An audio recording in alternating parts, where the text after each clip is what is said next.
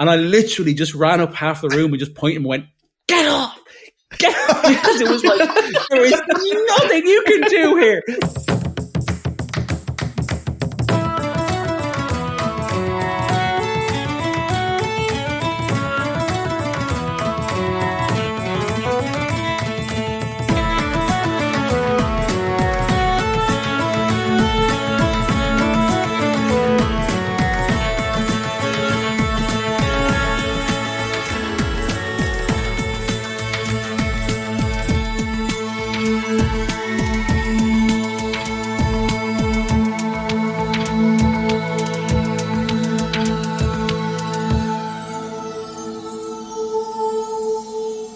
Hi, I'm Elizabeth Flux.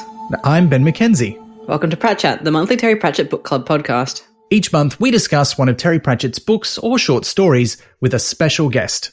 This month, we're reading Theatre of Cruelty, which is one I can't come up with a joke about. All I've gotten is pun and Judy, which I think is a bit meta, so we'll go with that.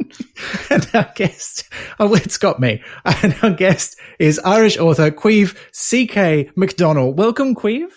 Hello, lovely to be here. Nice to meet you both. Nice to meet you too. A rare treat for us to have an international guest phoning in, so to speak, from all the way across the world in Ireland. I'm actually in Manchester, which is not. Oh, of course. As I'm sure you were. Because I obviously am Irish, but yes, I got thrown out, so I live in Manchester now. I thought I'd see the world, and this is as far as I got. That's a good place to see the world.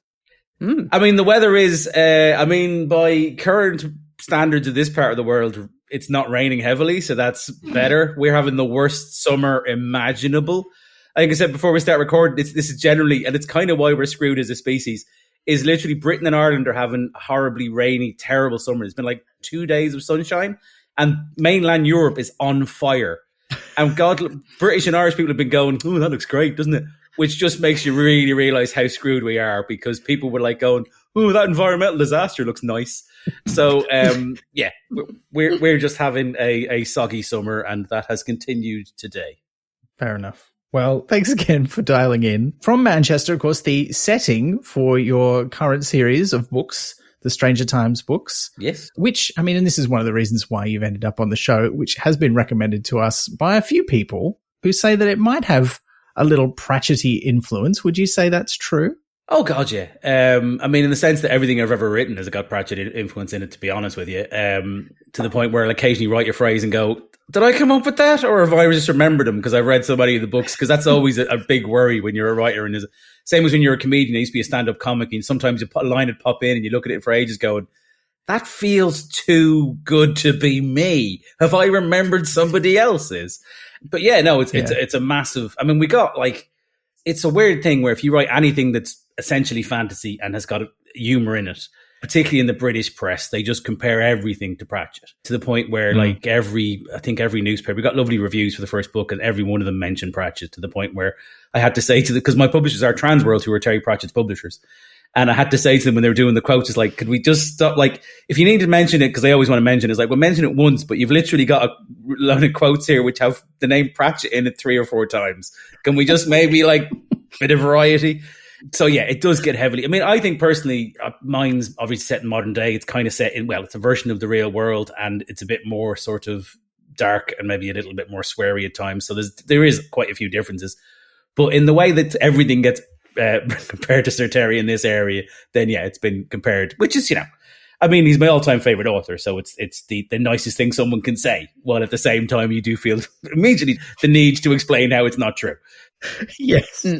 Yeah, you've mentioned a couple of things there, like, it's set in the real world, sort of, not really. It's set in a real city, a fictional version of a real city, which I suppose some people might argue Ankh-Morpork is. But anyway, I'm getting off the point. If you had to describe what is the difference in tone or mood or, between your work and Pratchett's work, what would you say? Oh, I mean, there's quite a few things. I think mine is probably darker in places. It's been weirdly, it occasionally gets described as horror, which I hate because I don't watch horror movies. I'm a big wuss. My wife, a friend of, a couple of a friend of myself and my wife, we used to do when we were all living together before we were all married and all that. we used to do a thing where we go to the cinema, they go in and see a horror film, and me and my friend Sarah would go in and see like the latest animated thing from Pixar, and then we'd all come out and meet each other in the car park afterwards. Because I freak out with horror things, and she doesn't like them either. So there are occasionally sort of darkish scenes, yeah, but I don't really like the horror thing. But there are just differences in tone. I mean, The Stranger Times is an ongoing series where I know obviously the Pratchett books are technically ongoing, but you can kind of read them in any order. He was brilliant at that. That's really hard, by the way, using recurring characters and having it so people can jump in at any point. Like, I know Ben Aranovich, who I'm sure will come up, bear in mind the subject matter of the short story and all, but he's had that with his books, The Rivers of London, as well, where the publisher are always going, oh, is this a good one for someone to read if they've not read the rest of them? In my head, I'm always going, just read the first one. That's how books work. Why are you not reading? And there's only 3 of them at the moment. There's going to be a 4th one before too long, but it's not that many. You can catch up. Well, like, you occasionally get people like doing odd reviews where this is like, I've literally one of my favorite reviews was, this is the 3rd book in a series and I never read this kind of book. It wasn't really for me. I was like, yeah, what made you think it was? Who held the gun to your head to make you read the 3rd book in a series and a series of something you were never going to like? Who are these people? There are other books. It's not like we published 3 books in a year, like the whole publishing industry just cranks out 3 and you've got to read them all. So yeah, I mean, but it is. I mean, there is a lot of differences in style, but at the same time, there's very clear. I mean, there is, I think in the 3rd book, there's a very deliberate joke for Pratchett fans because they have a thing where basically The Stranger Times, to explain to people just quickly, is a newspaper in Manchester, which is kind of like a low rent version of the Fortean Times. And the whole idea is they're reporting all this weird news, and then they find out in the first book that turns out some of it may actually be true, and there is a lot of magic in the world and this kind of stuff going under the world that we know. So that's the idea. But they have a thing called Loom Day where people turn up and they're pitching their stories. So just members of the public turn up and they're literally queue up and come in and start telling people stories. And I think that's been in a couple of the books now, Loom Day. And in the 3rd book, there's one, without giving anything away, because this is just a sort of offside, there's a bloke sitting there with a duck on his head. And he's sitting in the queue for ages with the duck in his head. And then he comes up and meets one of the members of staff. And she literally says, are you a big Terry Pratchett fan? And he just looks at her and goes, no, why do you say that? And the joke was then just not referring to the duck, which was the ultimate, nod to that. But that was it. Like, there are little sort of other things probably in there, but that's the most obvious Terry Pratchett thing I think I've ever written. That's great.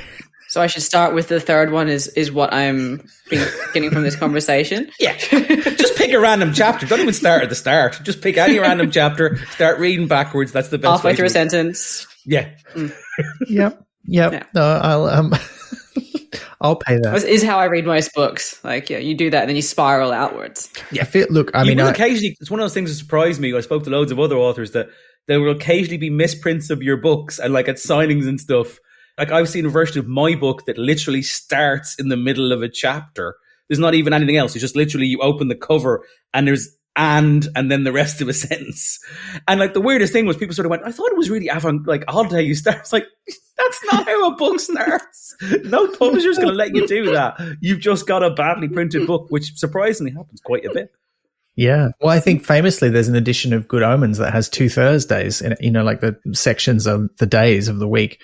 And one of them's got 2 Thursdays, I think. It happens. Yeah, there was a book in Australia where there was like a section of about 10 pages, which you either got 2 of or none of. It's like, read this doubly hard or just forget about it. Wow. Yeah, but it did win a major award. So, there we go. Was that deliberately done, or was that just a mistake? I mean, I feel like it had to be an accident, but also it was a very charming mistake. Like, it could have been very cute. Like, go find someone who has the 10 missing pages of your book and have a chat about it. Like, well, that's getting into Kane's Jawbone territory, isn't it? Well, the greatest thing, one of these things I've ever seen was this guy, Will McLean. I know he's a very good writer. He's actually it's actually a horror book, but I know him from, we both wrote comedy stuff together on TV. But he did a thing where he was signing his books. I don't even know where the idea came from. He had to write, I think he had to sign like 500 or 1,000 books. So what he did was he signed them all and he put one word of a short story in each of them.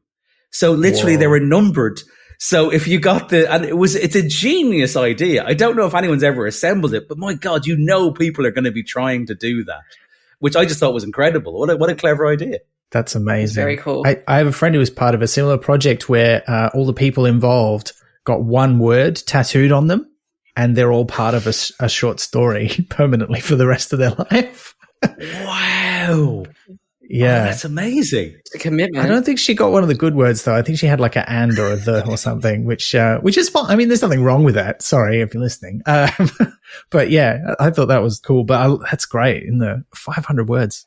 Yeah. That seems like a perfect segue, though, to get onto the subject of this episode, because this story also had a very precise word limit when it was first written, because we are talking about theatre of cruelty, as we mentioned earlier, the Pun and Judy story. You put it.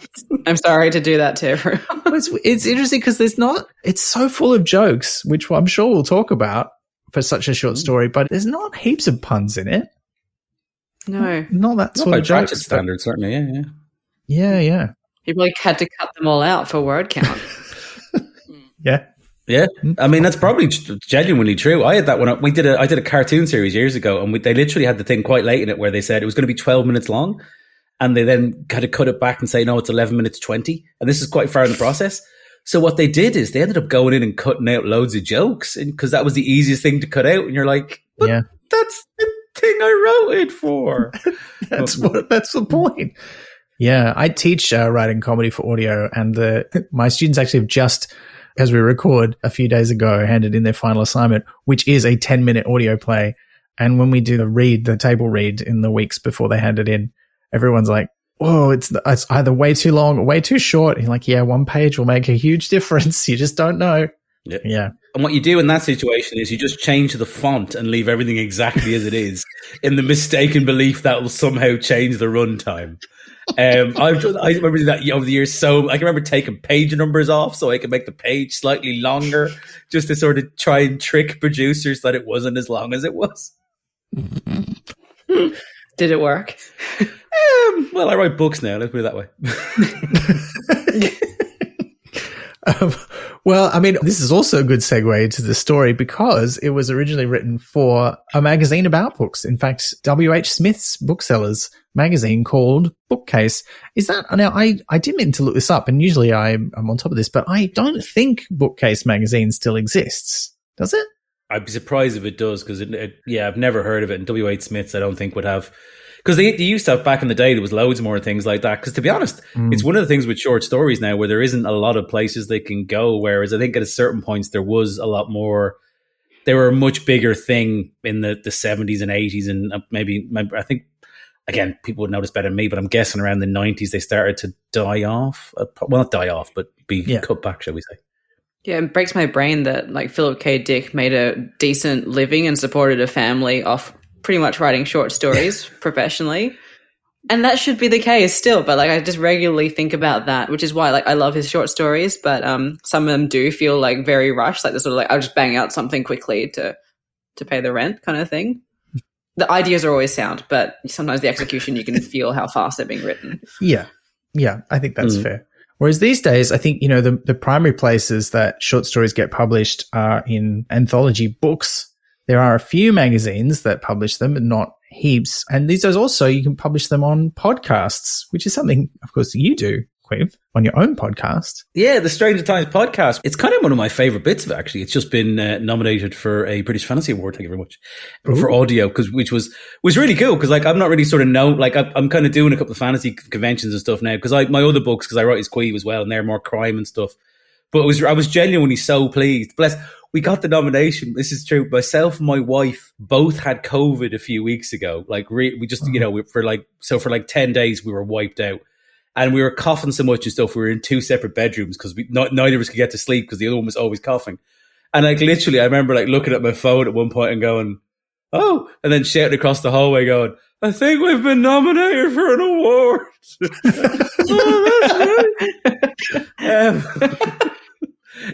Which is, great because like I really love doing the short story podcast because basically the idea was genuinely like my first book the first Stranger Times book came out in 2020 in the middle of lockdown when there was no bookshops open in Britain or Ireland. Ironically enough, I can remember getting the picture. There was a big display of them in Australia because the bookshops were open at the time because you were sort of frankly managing these things much better than we were. So yeah, and I remember someone seeing this display, and it was quite a sort of bittersweet moment. You're going, oh, there's a display, and then it's just on the other side of the planet because it's the only bookshop that's currently open that can sell it. So that was sort of weird. And then I had a couple of short stories, and literally, like, I used to be a stand-up comedian, and obviously when lockdown was sort of happened, basically for a year, all my mates who were stand-ups weren't working at all. Like, they were all just sitting around doing nothing. And I had this idea where I had a couple of short stories where, I might get like some friends of mine to narrate them. And it sort of took off where I started writing short stories and getting people to narrate them. And it was amazing because loads of people who'd never narrated anything before, but they were sort of stand-ups. And what was great about it, just they went in with such energy and really, I mean, some of them I really love to bits. They've all been pretty good, but my God, some are incredible. Because the fascinating thing, especially with audiobooks and stuff, is stand-up comedians drive around the country for like, thousands of miles a year. So I was on a podcast recently. I was actually literally for blind people, and I said, we should get some sort of joint podcast because the two groups of people who listen to audiobooks most are blind people and stand-up comedians. They should be giving each other recommendations. And then like loads of friends of mine who'd never done anything like that, but were really excited to do it, and that they did it and was great. It's been lovely because people have sort of found it. It's kind of like building out the world. And as we'll probably come up, but like the fantasy area is perfect for short stories.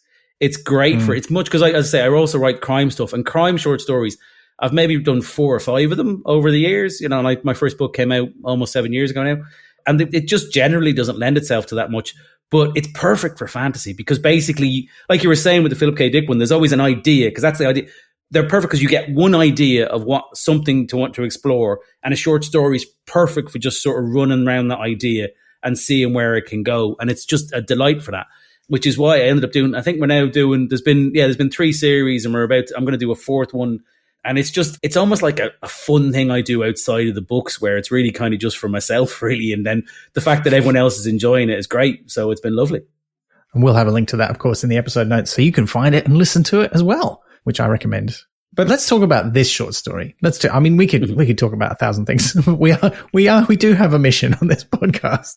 1,000 things, each one being a word from this short story in a particular order. Yes, yeah, because it was originally 1,000 words long.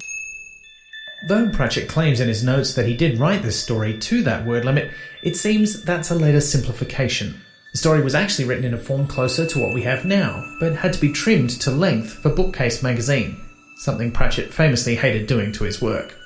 He eagerly took the chance to share a restored version for the program book of Oricon 15, a science fiction convention in Portland, Oregon, where he was a guest of honour in 1993. He then further expanded and tweaked it for the Wizards of Odd in 1996, and possibly again for A Blink of the Screen, notably changing his mind about whether certain characters were gnomes or goblins a few times. Big thanks to subscriber Craig McCallum and Pratchett expert Mark Burrows for their input on this true and geeky history of Theatre of Cruelty. Now, normally what we do, when we read a book, we read the blurb. When we read a short story, normally we read the author's remarks. I feel like that gives away something of the story that, we've talked about it already, I guess. I feel like I've given that away in the first thing I said other than my name. I mean, sure. To be fair, you could literally, if you're listening to the podcast, you literally could just pause it now and take 3 minutes to read the short story and come back. So I don't think we need to worry too much about spoilers, hopefully. That's true. And we will link also to the fact that this is one of the stories that is available for free on the internet. There's a slightly earlier version than the one that's in print these days that is available on the Elspace web, the website that has, the long-running Terry Pratchett fan website, with his blessing. He said we didn't want to see anyone distributing it in print, but he's happy if people want to just download it and read it for themselves, because originally the magazine it was written for, Bookcase magazine, was free. So it wasn't like people were having to pay for it anyway. And then the magazine was gone and you couldn't get it. So he's like, that's fine. I got paid. And there's a lot of translations there too. So if you are listening and you want to read it in a different language, including, thanks to a fan who has chosen to remain anonymous, a translation into orangutan. It's pretty good. My favourite line is ook ook, ook ook ook ook. Let's read the author's notes. This will set it up for us. So here's what Terry Pratchett had to say in A Blink of the Screen about Theatre of Cruelty. This was written to length, 1,000 words, but tweaked a bit longer now, for W.H. Smith's free Bookcase magazine in 1993, and some lucky people spotted it and walked out of the stores with armfuls of copies. It works best if your culture includes at least folk memories of Punch and Judy, a glove puppet show depicting wife-beating, child abuse, cruelty to animals, assault on an officer of the law, murder, and complete and total disrespect of authority. I'll just note authority is spelt with a capital A. It is for children, of course, who laugh themselves sick. The plot is Mr. Punch, who has a voice like a parrot with its foot caught in a power socket, beats up everyone, sometimes including the devil, with his stick, while shouting, "That's the way to do it!" It is indeed the original slapstick comedy. In many shows, the small dog Toby also appears and does nothing but sit at the side of the stage and wear a ruff. In my opinion, he is the brains of the outfit and controls the Punch and Judy man by strange mental powers. Despite the feeling of people like Captain Carrot of the Ankh-Morpork City Watch, who have occasionally tried to ban Punch, he survives and evolves. It can only be a matter of time before an anger management consultant is included amongst the puppets. I'd like to be there when it happens. Oh, happy day. He was quite grumpy a lot of the time, Pratchett, wasn't he? That does come across in the Rob Wilkins book, that he could be very grumpy, which was interesting. But yeah. Yes. No, definitely. Is this a good point to say that I don't think in Australia our culture really does include Punch and Judy shows? Like, I know about them because I've osmosed them from UK pop culture. Like, you see them on TV shows and you hear about it in books, but I've never seen one. So I don't know if they're even done any. I mean, they probably are, in the sense that I think they are seen as frankly horribly outdated and rather horrific, which, as he explains beautifully there was, I mean, literally people throwing a baby around, whacking your wife with a stick. I mean, I don't think that was ever hopefully, openly as recognized as a good thing. But even now people go, yeah, you really, really, really shouldn't be hitting members of your family with anything. So I don't know if I'm sure there are, in the same way that, God love them, there's bars or places that people go, they've got collections of gollywogs and they're like, oh, it's part of our culture. And you went, yeah, but it was never a good part. Like, everything doesn't have to be preserved. In the same way as we cure some diseases, we can probably get rid of some things that were not good ideas. And I don't know. I'm sure there's somewhere where people insist on still doing one, but I think you very rarely to see them now. They do seem to have a bit of a cyclical thing where people go, this is gross, let's not do it anymore. And then people get nostalgic and go, oh, I remember that awful thing we used to do. Let's have a go at that. So they do come back every now and then, the Punch and Judy shows. Yeah, and I'm sure somebody's probably done a very clever reinvention of them at some point where they've changed the whole dynamic of it round or something like that. I'm sure there's an Edinburgh show. It's August now. I'm sure there's an Edinburgh show at the Comedy Festival right now. Because basically it's like one of the great universal tropes is that, name anything, there's an Edinburgh show right now where somebody's doing it, possibly in a room with no people in it, but they're still doing it. Well, weirdly enough, for a country without a real tradition of it, Australia is the country where we have produced a film adaptation, and not that long ago, I think it was only like 2019, which turned it into a revenge tragedy.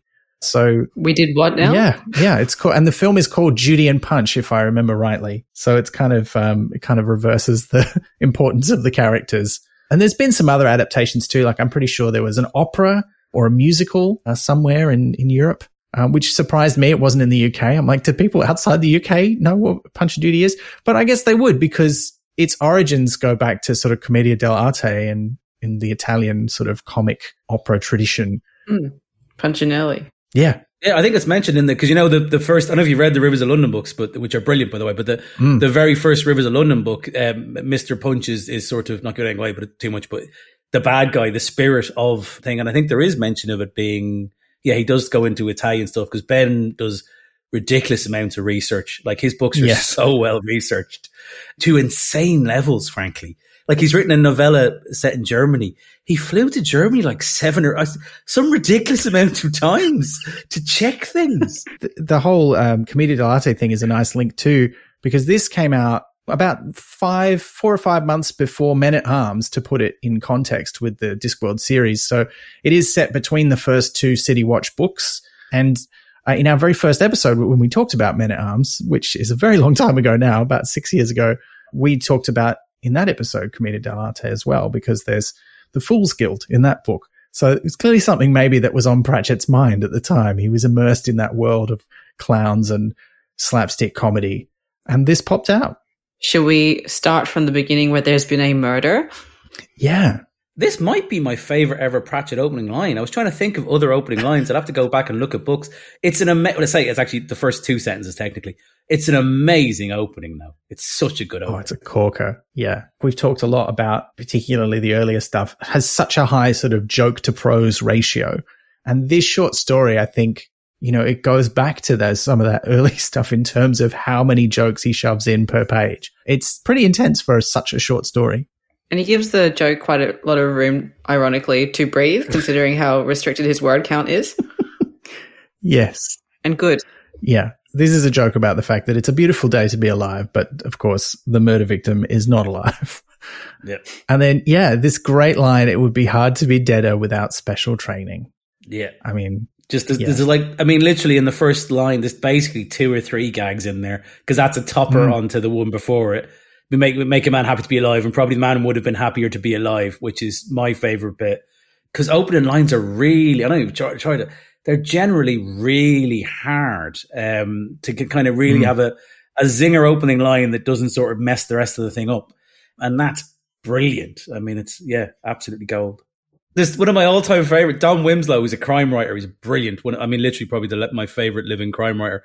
He did a collection of short stories, and he did some short stories in the style of other writers. It was almost like, I wouldn't say, but he was kind of showing off how good he was by being able to do it. And he did one that was a funny one, and I think it was possibly in the style of Elmore Leonard. But the opening line was, nobody even knew how the monkey got hold of the gun. Which was just an incredible line. Like, you know what I mean? Like, that's like, I want to find out more about this. But yeah, it's just amazing. And like because like he's not a funny writer, but that was like completely catch you off guard. That as an amazing line. It's probably worth a podcast just in itself. Rank the Pratchett opening lines because he will have some absolute doozies, obviously. That is a good idea. Yeah. Okay. Look, I'm going to write that idea down. I mean, the other thing I sometimes find with short writing is you write the thing and then you go, okay, how much of the front can I cut off to skip straight to the chase?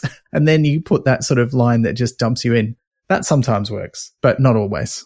No, I'm usually like, keep the front. Like, what of this meandering bit to get to the next bit can I cut? Well, see, my style is the meandering bit. That's the bit people like. So it's that's what I tell myself. But it depends on the kind of meandering you do. Yeah, well, it depends because that's one of my big things. I'm literally always telling people because I get asked this a lot. I get asked a lot how to write funny, and I give very annoying answers. But my single biggest thing is every time someone says about comedy as a genre, it's like, it's not. My big belief is comedy is not a genre. Comedy is a style. It is how you tell the story. It should never be the reason you tell the story, because that's how you end up with bad. Because, when you're trying to just shoehorn in a joke for no reason, and you will see that, And Pratchett was brilliant to that, particularly as he developed as a writer. Because there's always that thing where people say, don't start with the first 2 books because they're not the best examples. And there's obviously still lots of great stuff in them, but I think that's probably right. Because I think on the first couple of books, he was doing, frankly, what I did when I was early in my career is when, you're good at the comedy thing, you tend up to sort of overuse it a bit. It's kind of your comfort thing. So when in doubt, you try and shove in a gag. And I think when he got later, he had more confidence in the story, and the funny just sort of happened because that's how his brain works.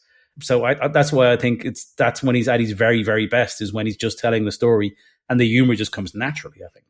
Yeah. And like writing for screen or audio, like when you're script writing, there is a sort of pressure when you're writing comedy to sort of have a laugh.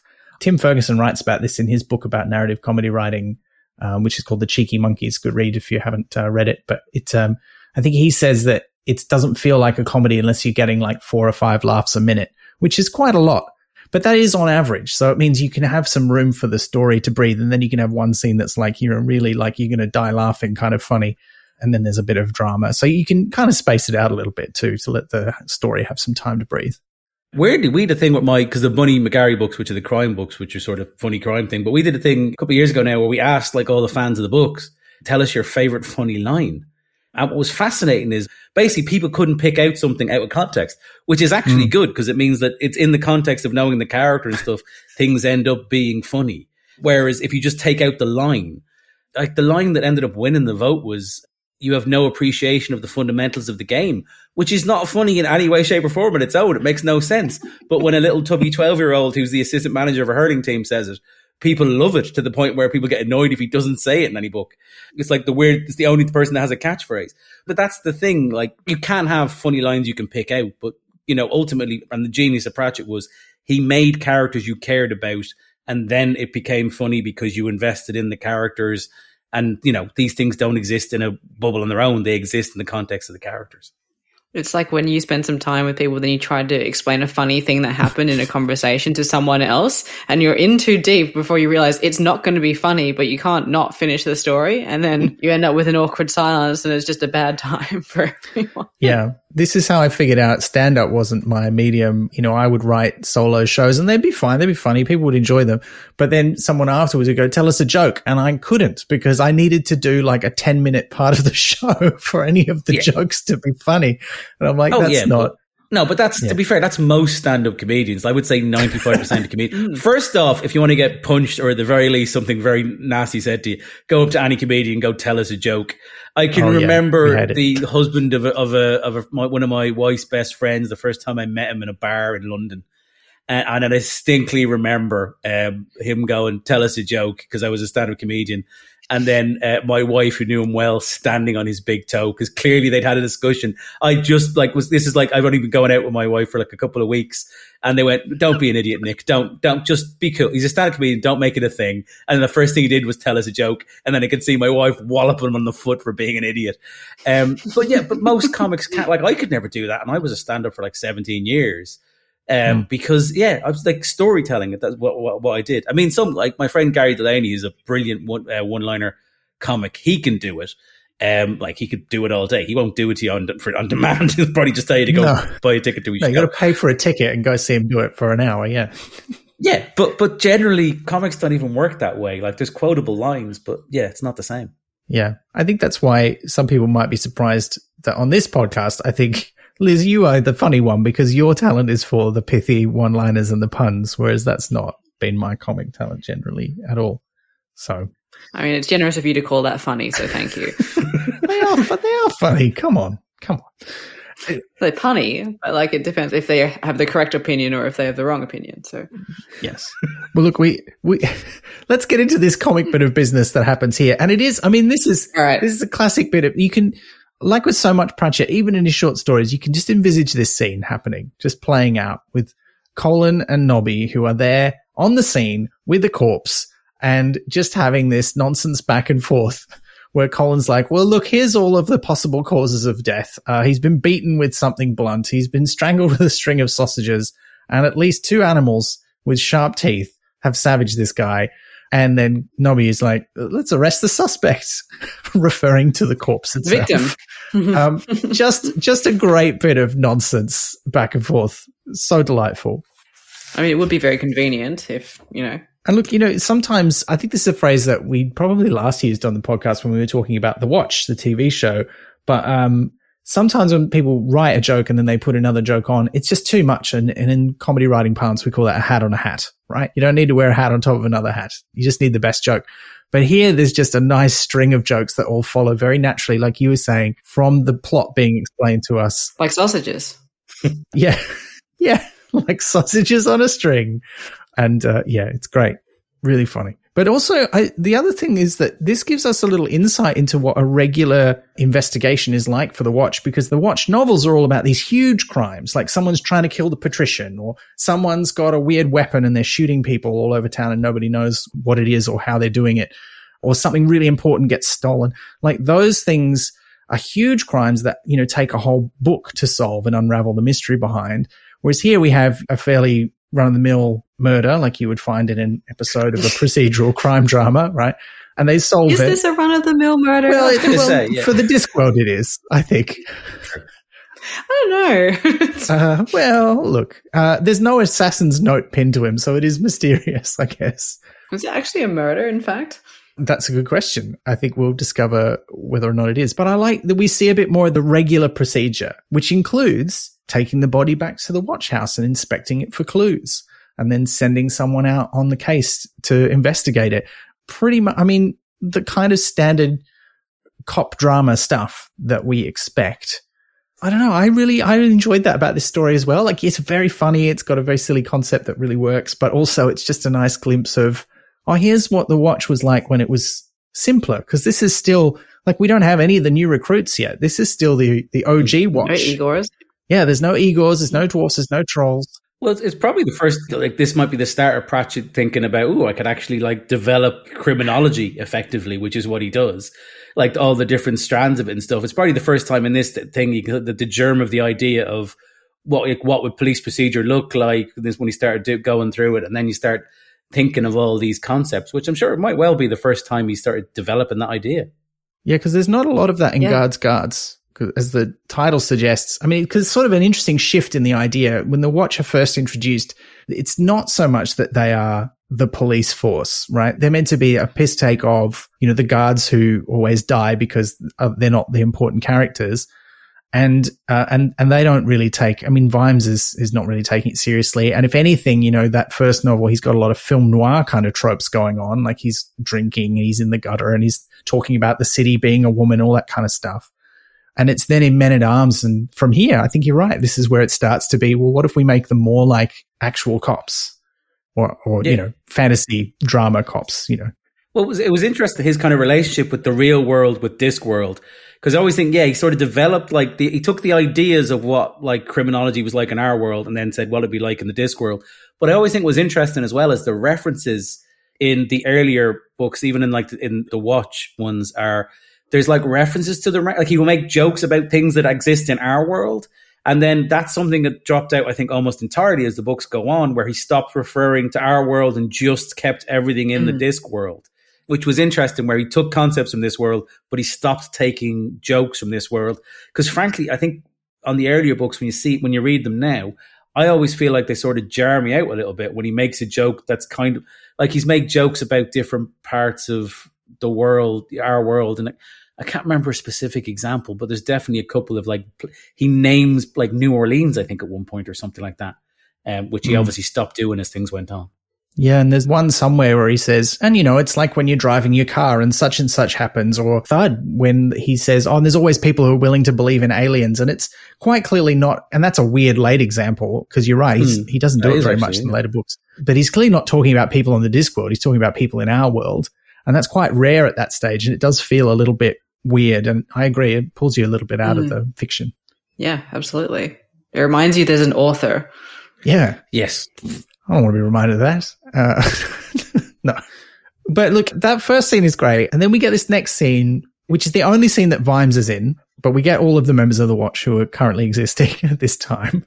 But yes, here we get Vimes pondering and complaining to himself. He's like, and speaking of references to the real world, there are no direct references to our world, but Vimes here is wondering, I wonder if there's another world where mysteries always make sense because there aren't wizards and zombies and everything else to mess them up and make them complicated. I'm going to bring my annoying editor hat here, where you say pondering and complaining. I had a bit that tripped me up in this section, which was this line. Captain Vimes believed in logic in much the same way as a man in a desert believes in ice, i.e. it was something he really needed, but this just wasn't the place for it. I don't see that comparison or that explanation of that comparison making sense, because a man in the desert does not need ice, but arguably it is the place for it. Like, it's not a place that it will thrive, but it doesn't quite make sense in terms of, in a comparison, you could say he believed in logic like a man in the desert believes in ice. It's there but unobtainable. That makes sense, but his explanation doesn't. So I don't know. What did you both think? I think the line, for me, probably in much the same way as a man in the desert believed in ice, it was something he really needed, but there just wasn't the world for it. I mean, I think it makes sense because you do need ice, as in, it's cold water effectively. So if you think of it as someone like a man in the desert would love cold water. So yeah, I mean, I see your point, but I think it's okay.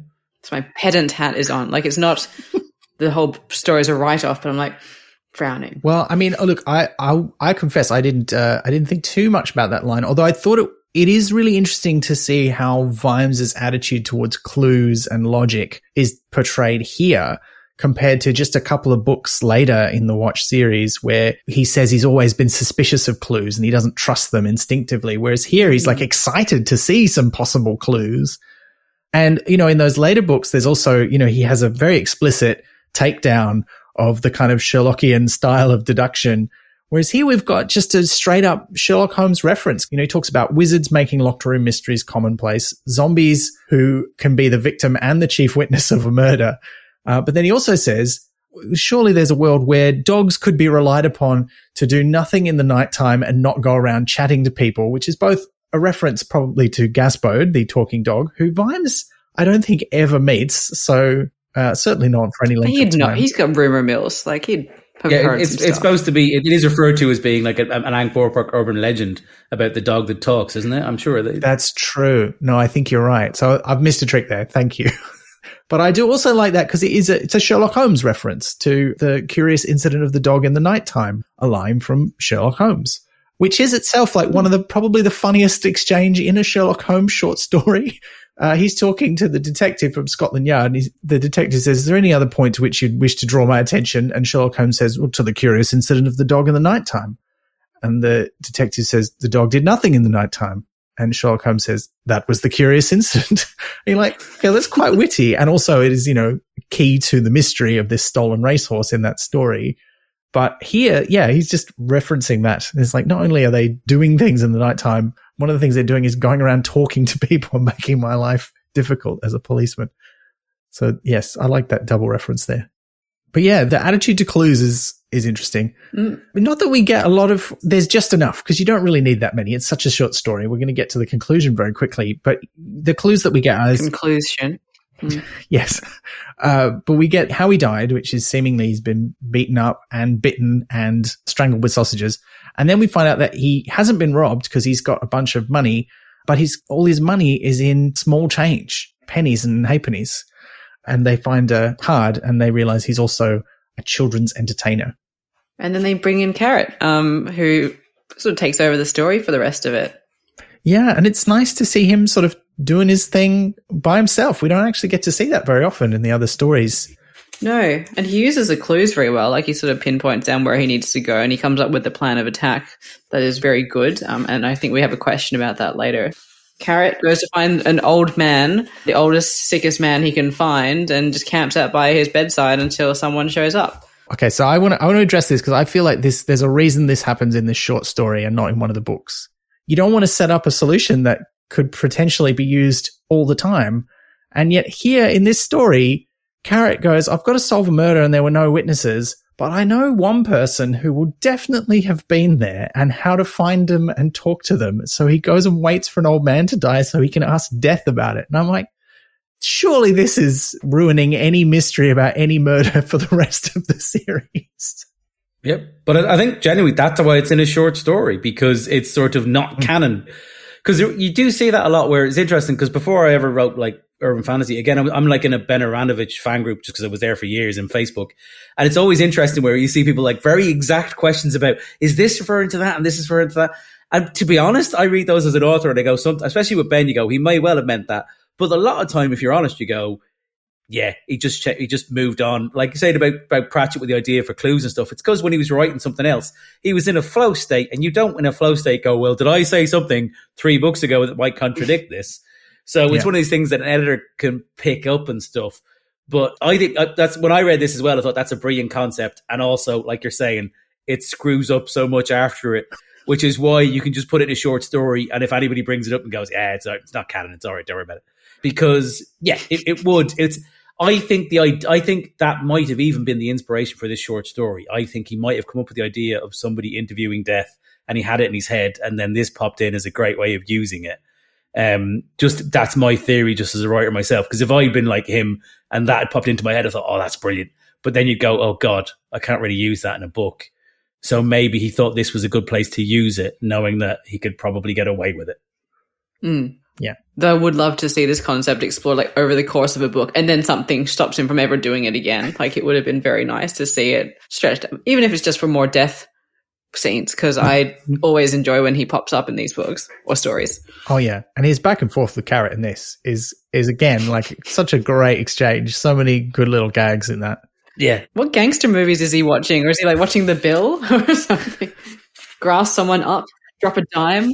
Yeah, drop it down. The thing. I think my favorite line is the one about, I'm trying to remember the exact thing about before the fact or after the fact, and he's like, I am the fact. That's just a glorious line.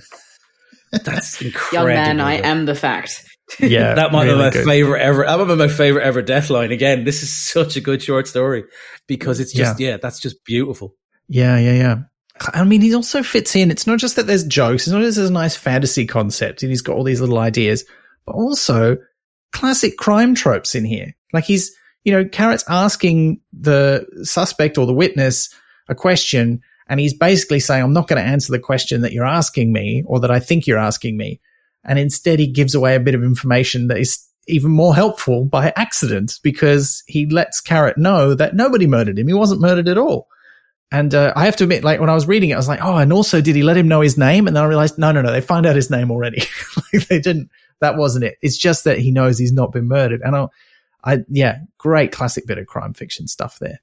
Yeah. And I suppose it does also get you by this, like we were saying, the problem at could you not do this every time is the fact that Death doesn't cooperate. He just accidentally says something. So I guess the other way out of it is Death going, well, I won't get caught like that again. Yeah. Well, he does say it's the first time he's ever helped the police with their inquiries and which kind of suggests he's like, and never again. Yeah. But I'm glad he did it once for this story. Yeah.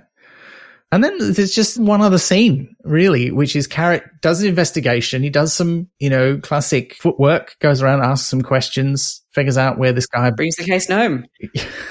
Yes.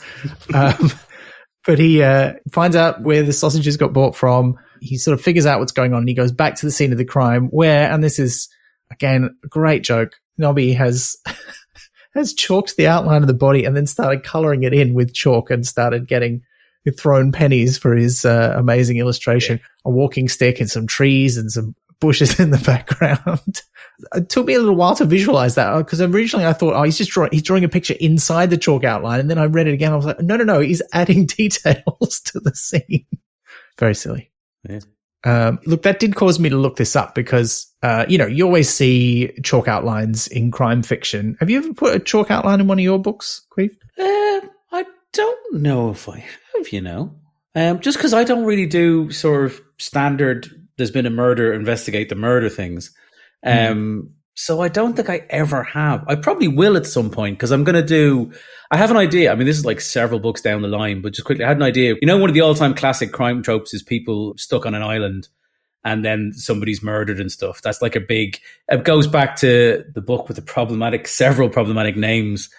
And then there were none, the most recent title. Yes, exactly. That one. But that's the first one. And then Chris Brookmeyer did a great one. And I know there's several other versions of it. And I have a version using my character because my character is like a policeman in Dublin, but he runs a hurling team, which is an Irish sport. And he basically uses an early intervention thing with kids. He's an under 12 football. And I had the idea of doing one of those island things and then a school trip gets trapped on the island with them. I thought it was hilarious to do the classic thing. And then literally came up with that idea and went, this is, I'm literally I can't wait to write it. But I probably will put in I try deliberately, because that's literally me trying to deliberately do crime tropes. But yeah, I don't know if you're about to say, but I doubt they still do that bar anything else. There wouldn't be any logic to it now, would there? No. Well, look, I look. Did they ever really? It seems like they only ever really did it for the purposes of press photography. So you could take a picture of the scene, but without the body in it, but you could see where the body was. I couldn't find any evidence when I was reading about it that it was ever for any kind of forensic or investigation reason, because these days it's considered a massive contamination of the scene. And I did find a couple of references from American forensics folks talking about some police officers did do it without authorization. And they used to call them chalk fairies because once they'd done it, and they thought they were so clever, and then they wouldn't own up to it when everyone was angry about it. So it was like, the chalk fairies have done it, which I thought was very silly. But yeah, I think you only ever see it in crime fiction. It's not something that really happens. And you don't even see it in crime fiction that much anymore because now it's gotten all very realistic. So instead they use the little numbered markers and stuff. Yeah. Yeah. Yeah. I don't even remember it from Agatha Christie books. It's probably been done far more in fiction than it ever was in reality, I'd imagine, especially for TV. Yeah, because there was that time where they don't obviously show crime scene photographs now, but there was a period where they would just show crime scene photos if I remember this rightly, in newspapers and stuff. And then I'm guessing what happened is people got squeamish about it and they started replacing it with the chalk outline. And then they probably went, why are we showing people pictures of a crime scene in the newspaper? Because it was just, people, it was entertainment, frankly, is what it was used for. Or sort of people, rubbernecking. But yeah, it is a weird little trope, isn't it? Mm. Yeah. I'm trying to think of when I've even seen it in media, and the only one I can remember is in an episode of Press Gang way back in the day, where a kid is drawing a chalk outline on the street. It's not part of any official investigation. And that was really effective and interesting, but it was also probably a good excuse to do it. So, yeah. I mean, it's probably been done more. The Naked Gun that sticks in my head is like a sort of all those kind of films, because they would have had gags with that sort of stuff. I know they've had at least a couple where, again, something similar to this, where it was that, and then the guy's holding a martini or something like that. Yeah. Like comedy. Yeah, is absolutely right where it is. Yeah. Well, I mean, Nobby's making some money. There's a few more pennies flying around. There's a lot of people getting paid in pennies in this story. The entertainment district. Yeah. Presumably. Yeah, that makes sense. But then Carrot's worked it out, and he comes back to the scene of the crime, and he's just sort of says, you can come out now. I know you're there. Again, classic trope, deployed in a new and interesting way. I mean, I think that is really a Pratchett thing, isn't it? Like, he loves tropes. He has such a deep understanding of stories, and he loves to use the things that we recognize from stories and then just put a new twist on them so that they're not quite what we expect. And he does it again here, because Carrot has figured out that there were a bunch of gnomes working with this children's entertainer. He was doing, this is why I was slightly not keen to read out the author's notes, because he kind of gives away the thing. And I think if you know about Punch and Judy, part of the joy of this story when you would have been reading it originally would have been getting to this bit at the end and going, oh, it's a Punch and Judy show, right? You would have. But nowadays, we all know that about the story going in because of the introduction and because of the talk around it. But I think, it's just a delightful sort of reveal that it was a Punch and Judy show, but not with puppets, with gnomes, tiny little people. Although, interestingly enough, the gnomes are not just the people from the puppet show, because there is the equivalent of Punch and Judy and the baby and the policeman, but there's also the dog. Although it's not clear if the dog is just a small regular dog or a gnome-sized dog. Not really sure about that. And a very small alligator. And it's not clear if they're gnomes as well or if they're just very small creatures of the normal variety. I assume they were. Well, is it alligator or crocodile? I thought it was, because it's classically a crocodile in the show, isn't it? Usually it's a crocodile, but in the edition of the book I've got, it says alligator. But I wonder if the digital version I've got has been Americanized. Oh no, it says alligator. Yeah. That might just be that nobody picked up it should be a crocodile instead of an alligator. It's always one of these things people always think, do you think that was that? And I was like, it's probably just because nobody noticed. It's kind of. I'm going to go out on a limb here and say that I don't think that the Punch and Judy crocodile puppet is detailed enough that you can tell which one it is. Very, very true. But maybe I'm wrong. I mean, what is the difference between an alligator and a crocodile? I mean, wasn't there one saltwater and one freshwater? Well, you can get crocodiles of both kinds. Okay, then that puts paid to my theory, and I do not know the difference. Well, they do look a bit different. See, because as Australians, you should know this, because like everything over there kills you. That's all I know about Australia is that. Well, anything will kill you. I'm focused on spiders and snakes. Like, well, we don't have to. Well, in Melbourne, we don't have to worry about crocodiles at all. But we don't really need to know, because if you see one in Australia, it's a crocodile. We don't have any alligators, so there is that.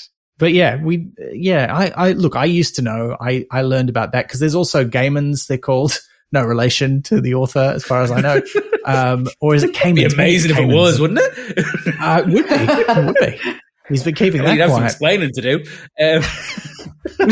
But, there's a couple of other... Or does it all make sense? There's a couple of other types of crocodilian creatures that are not quite crocodiles or alligators. And there's, of course, lots of different kinds of both. So, who knows? But be honest, though, Ben, how happy are you got the word crocodilian in just there? That must have been something of a day's highlight for you. It was quite nice. Thank you. It's the first time in the podcast, I think, actually. Do we have a special champagne for that? No, I don't think we do. We should. 70 episodes in, we don't have champagne here. I'll pour your glass in your honor, because I drink champagne when I'm writing all the time. So there you go. That's the champagne nice. Going Thank in. You. Nice, finally getting the word in. It only took you 70 episodes. I mean, we've talked about Offler before, so I feel like I would have had plenty of opportunities. It's my own fault if I haven't done it, frankly. It's like one of those great big life ambitions you have that mean nothing to anyone else. I can remember when my dad, God rest his soul, because he brought us on holidays every year, obviously, around Ireland, me and my 3 siblings, and just going different places to see different rain. And at one point we passed a sign. I don't even know which county it was. We passed a sign and he pulled over to the side of the road with all 4 of us and my mother, all crammed into a car that couldn't fit that many people. And he stopped the car and went, "You've now been in every county in Ireland." And it was like a big momentous moment for him. And all he had was 4 teenage kids going, "Rains a lot, doesn't it?" You could see his face like, oh. See, look, full props to your dad, but I feel like he missed a trick by not telling you that's what he was doing, because then everyone would have been excited because they would have had the build up instead of just having this thing revealed to them after the fact. You know, you've not met my siblings. Okay, they wouldn't have cared. Fair enough. Like, I'm kind of excited that you've been to every county in Ireland, and I wasn't even remotely there. Yeah, it's one of those things that as a kid you don't really care about, but now I'm going, oh, that's good. But that's always the classic thing that you don't, because all that would have happened there is we'd have gone, is this why we've been to so many rubbish places? Because you're just filling in the map. Is this why we've literally been somewhere for 2 weeks where the only entertainment was watching the donkey in the field beside us? Which, fun fact, died while we were there. I didn't realise this. I only found this out a few years ago. The donkey that we all liked in the field beside us died one day. My mother realised they had to pack us all into the car for no reason to get us out of there, and then ring the person whose house we'd rented to go, "Your donkey's dead. Get it out before the children find out." Oh, no. It's bringing back memories of a certain film. I saw the look on your face. It's not a happy memory, listener, so we won't dwell on that. But no, I can identify, though, with your dad's goal. Like, I wanted to visit every state and territory in Australia, because it's quite a long way to go to get to some of them. And I think the last one that I went to was Tasmania. And I only did that about 5 years ago. So, yeah, that was a big deal. There's only is it 7? I'm going to embarrass myself now by getting the number wrong. 7 of them, isn't there? I think that's 7. My geography is terrible. I cannot help you. Well, surprisingly enough, I don't know this. I didn't realise till a couple of years ago Tasmania was a real place. I just thought it was the place they came up with for that dust devil thing. Which, by the way, is awesome. Well done on that. Don't let Tasmanians know that, because they'll be mad. Yeah, it's true. Yeah, but they're a long way away, which is why I'm safe saying it. Prashat would like to make our position clear that we know Tasmania exists, and we think it's rather lovely. Please send all correspondence on this matter to Queef. Taz the Tasmanian Devil, of Looney Tunes fame, was created by American animator and illustrator Robert McKimmon in 1954, possibly inspired by Tasmanian film star Errol Flynn, as well as the actual Tassie Devil, so we can't take any local pride in that. And I'm embarrassed to say, I can't count.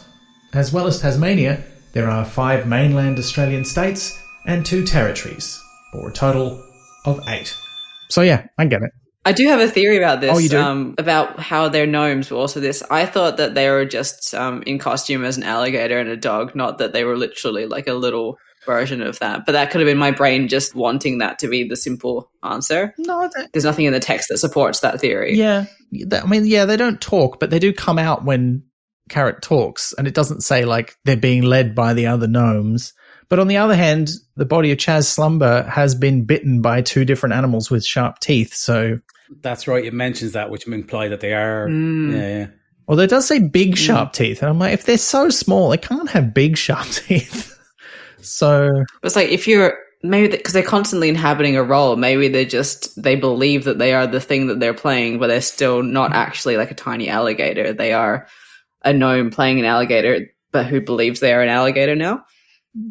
Is that a simpler version, or is that much more complicated? It's more complicated, because how's the gnome making the mouth move?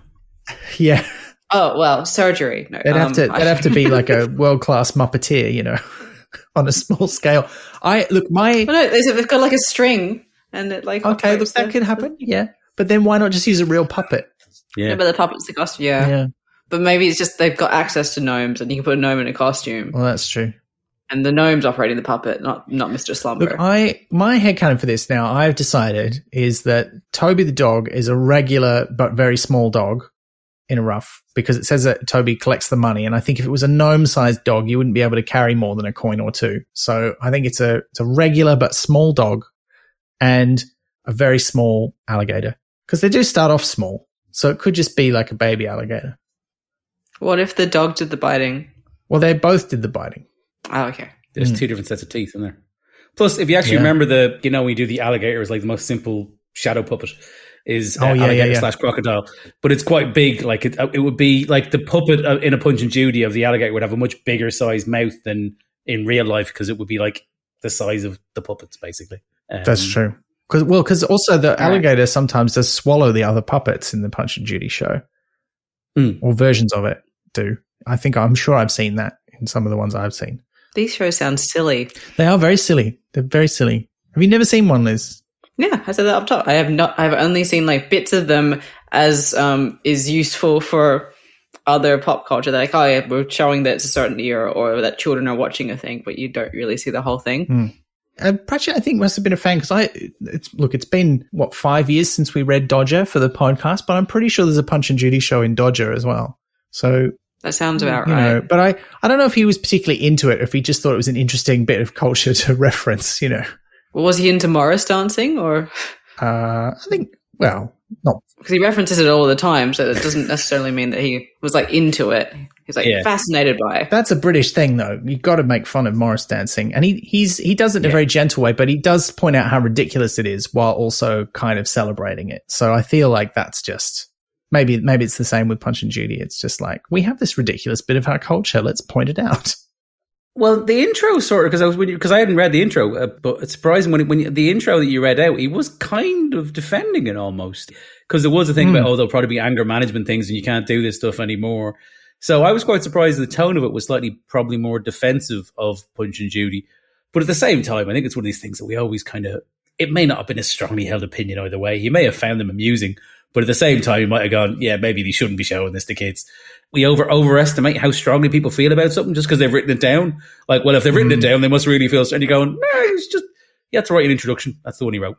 Yeah. And I don't think here he's like arguing that you should have, violence against women in children's entertainment. I mean, I think what he's arguing, if anything, is like kids love stuff where people get beaten up and they don't think about it too hard. Which is not to say that I think we should bring Punch and Judy back in its original form. Let's not do that, actually. But I mean, certainly when I saw it as a kid, it struck me as the Victorian equivalent of a Bugs Bunny cartoon. There's a lot of sound and violence, but it didn't really signify very much. And there's some interesting writing about where that comes from, because part of Punch's thing is he's always very put upon, like everybody treats him very badly, but then his reaction is to like beat them with a stick, which is, not an appropriate reaction, but in the comic context of stupid entertainment for kids, it makes sense. Kids are frustrated. They don't like it when people tell them what to do. They wish they could, metaphorically hit somebody with a stick. Hopefully not literally, Yeah. And like you say, in Looney Tunes, people regularly survive having anvils dropped on them. So because that's the whole point. Violence doesn't have a consequence, I guess, is the thing in kids' cartoons and stuff like that. Here we realize that it's even worse, because this isn't puppets. The children's entertainer, Chaz Slumber, was making these gnomes act out effectively a Punch and Judy show. I think it's fairly clear from the context that Punch and Judy is not otherwise a thing that exists on the Discworld at this point. He's just invented this idea of like a violent slapstick entertainment for kids that he can make the gnomes do. And they don't really want to do it, and they try to quit, and he's chasing them. And they did attack him when he fell over, but they didn't kill him. He choked to death on his own swazzle, which, if you're not familiar with Punch and Judy, is like a sort of weird little thing that the Punch Man or Professor, as they're called, the professor who runs the show, puts in their mouth to make the sort of weird buzzing voice that Punch has. And that's the solution. He wasn't technically murdered, and the gnomes are like, well, we're free now. And Carrot sort of advises them to leave. And I love that this is in there, because the title of the story is Theatre of Cruelty. And this is an actual thing in theatre. It was invented by a Frenchman many years ago. I'll put some stuff in the episode notes about it. But basically it was an idea to take live performance, because it wasn't strictly about theatre, and make it this sort of weird, cathartic experience with just sort of spectacle and music and violence and strange stuff. It wasn't surrealism, but it was kind of like surrealism in live performance. And there's this sort of vague little hint that Pratchett puts in that, yes, I know what the title really means, when the gnome's like, well, we thought we could start a people's cooperative and do, experimental drama and street theatre. Later in the books, I think it's in Monstrous Regiment, there's a passing reference to Punch and Judy shows. So my headcanon for this is that the gnomes go off and do their own version of the show where they're in charge because it was so popular with the kids. And so it becomes a thing and spreads around the world until it ends up in Borogravia, where it gets mentioned in Monstrous Regiment. So I think it's a happy ending for the gnomes, I hope. Yeah, I think so. I choose to believe that too. Yeah. And it is, what you're saying, it is very clever by the way how he writes it. Because I wonder how long he spent. We'll never know, obviously, but they can't kill him. I think possibly at one point he had that idea, but I think it becomes too dark if they kill him. So he obviously very cleverly went, okay. So they kind of stood up for themselves, but they didn't, which is always something as an author you have about balancing, depending on the context, you can't have someone actually kill somebody a lot of the time without that fundamentally changing who they are as a person. So like in films and stuff, you see that a lot where the baddie ultimately kills themselves while trying to kill the goodie, to put it in very simple terms. And that's kind of what you have here. And he found a very elegant way of doing it. The Disney death. Yeah, I was going to say it's like the Disney thing. Yeah. Yeah. Where the villain always pretty much dies, but it's always because of a choice they made and they could have avoided had they been a better person. So like in Beauty and the Beast, Gaston is saved by the Beast. So the Beast has the opportunity to let him fall down and the Beast chooses to like help him. And then when he turns around, Gaston tries to stab him in the back. And because of that, he loses his balance and falls down anyway. So yeah. We get the death, but it doesn't change who the Beast is, doesn't do any of that stuff. So tidy. Yeah. So the whole hosted with your own petard is the kind of thing where they always end up basically killing themselves off by doing something. And the thing stays morally pure. Exactly what you're saying. Yeah. Yeah. Like Elsa, who's in Indiana Jones and the Last Crusade, who won't let go of the... When she crosses the compass? No, well, it's when she's like falling down in the chasm and she's holding on by one hand and she won't, like she's trying to reach the grass, like, no, I can get it. And he's like, no, leave it. You got to get in. But she won't. She's too obsessed with the power and the, whatever else. And so she falls to her death. Annie and the Mummy, trying to get all the treasure. Yeah. Yeah. It's a classic trope. And in this one, it's Mr. Slumber and his swazzle. And that's part of his own... That swazzles his swazzle. Well, it's a real thing too, because like he didn't need it because the gnomes, they've got their own voices, but he thought the swazzle was a funnier voice. So he's added this extra layer on, and that's what does him in, is he's taken it so far into mocking these tiny gnomes and making them perform for other people. And that's what does him in. And you're like, well, good riddance, frankly. Yeah. It's a real buzzkill. There you go. See? I feel like he did that on purpose. The magic was there all along, just waiting to come out. And look, the last kind of word there in the story is they sort of describe the acts that they were doing, and Carrot's like appalled that this was something they were doing for children. And his last line is, that's not the way to do it, which I thought was a lovely way to end the story. But that's kind of it. I'm frankly amazed we've talked for an hour about this short story. It's so short, but it is very good. And I mean, to be fair, we haven't talked for an hour about the short story. We've talked about a lot of other things along the way. Yeah. Alligators and crocodiles came up quite a lot. I have a lot of things I need to research when we finish doing this, to be honest, which is I didn't expect. No, it's not how it goes with a Pratchett book, isn't it? Reading list. He puts all this research in, and then you read the book, and you're like, now I need to know more about these things. That's how I feel about it, anyway. All right, well, look, we'll move into the questions from our listeners. All right, so we got quite a few good questions from David K. Butler via Discord. So I'd like to start with, how many of the Watch have met death? So there's Carrot here, and Vimes, David recalls at least once, and Nobby and Visit in Hogfather. Is that everyone? So I think so. Ooh. I don't think anyone else in the Watch meets death. Nobby and they sort of see him. There's a reference, and I have a terrible memory, but there is a reference when his granddaughter's doing the job for him that they see her going through on the horse, and Nobby and Colin, I'm sure, make a reference to knowing who it is, not meeting him, but that they see him anyway, because they sort of make reference because they're on the gate that they see him come through, and they kind of know who Death is. Because I remember the line about, isn't he normally taller? Oh, stuff yeah. like that. I think So that's in Soul Music, maybe. Yes, that's very possible. Yeah. And because I know So I think me actually speaking to, if the definition is speaking to, then yeah, I think that list is probably, but yeah, if it's seeing, I suppose is different. But yeah, I think more of them probably see him. Yeah. Well, I mean, Cuddy definitely met Death. I mean, we don't talk about that. Don't like to be reminded of that. I mean, ultimately everyone gets to meet him. I mean, That's true. Not rats. No, true enough. It's true. But technically it's kind of, I guess. Sort of. Yeah. Yeah. All right. And another one. Nobby's talk outline made me wonder, have you ever had a mundane job to do and turned it into a major artistic endeavor? That's a good question. Well, for me, it's with audio stuff, right? Like I just handed in this last week a podcast, which was an assignment for the graduate certificate I'm currently undertaking. And I spent way too long editing it. Like I didn't put music in it or anything, but I just really went to town, tightening it up, making everybody sound smart in it. And I'm like, I didn't need to do that. So that's probably my most recent example.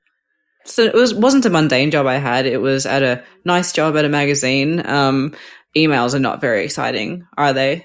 So I tried to do a thing where like one day a week for internal office emails, we had to do them all in haiku. But like, which I committed to, but strangely did not catch on. So I feel like maybe that counts. Yeah, it's great. I never thought of this before, but I suppose the thing is, basically, I studied electronic engineering in university, which I didn't really want to do.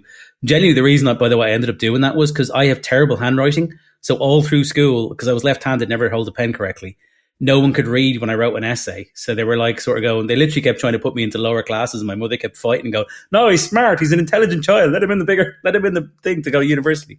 So basically, I ended up doing electronic engineering because nobody could read when I was like writing essays and stuff or any kind of creative writing. And then I did engineering is just nothing but maths and sort of equations and stuff. And they gave us one class on like technology, and it was done by like someone from the communications faculty. But it was like the place of technology in society. And we had to write an essay. And this was the first time I'd written an essay on a computer. Everyone else in my class literally just knocked it off in an hour. It was a pass or fail thing. And because we had far more important courses that were loads of more working and stuff. And I spent about a week possibly writing it. I can remember it was called 3 Deaths and a Funeral, based some kind of pun on 4 weddings and a funeral. And I remember like I got like a first for it. The woman lecturer brought me in and went, why are you doing engineering? Because this is clearly what you wanted. And I was like, yeah, it's the first time anyone would ever let me use a keyboard to write something. And she was like, why are you do you like engineering? No, I hate it. And she was like, well, I hope you find a way not to do it.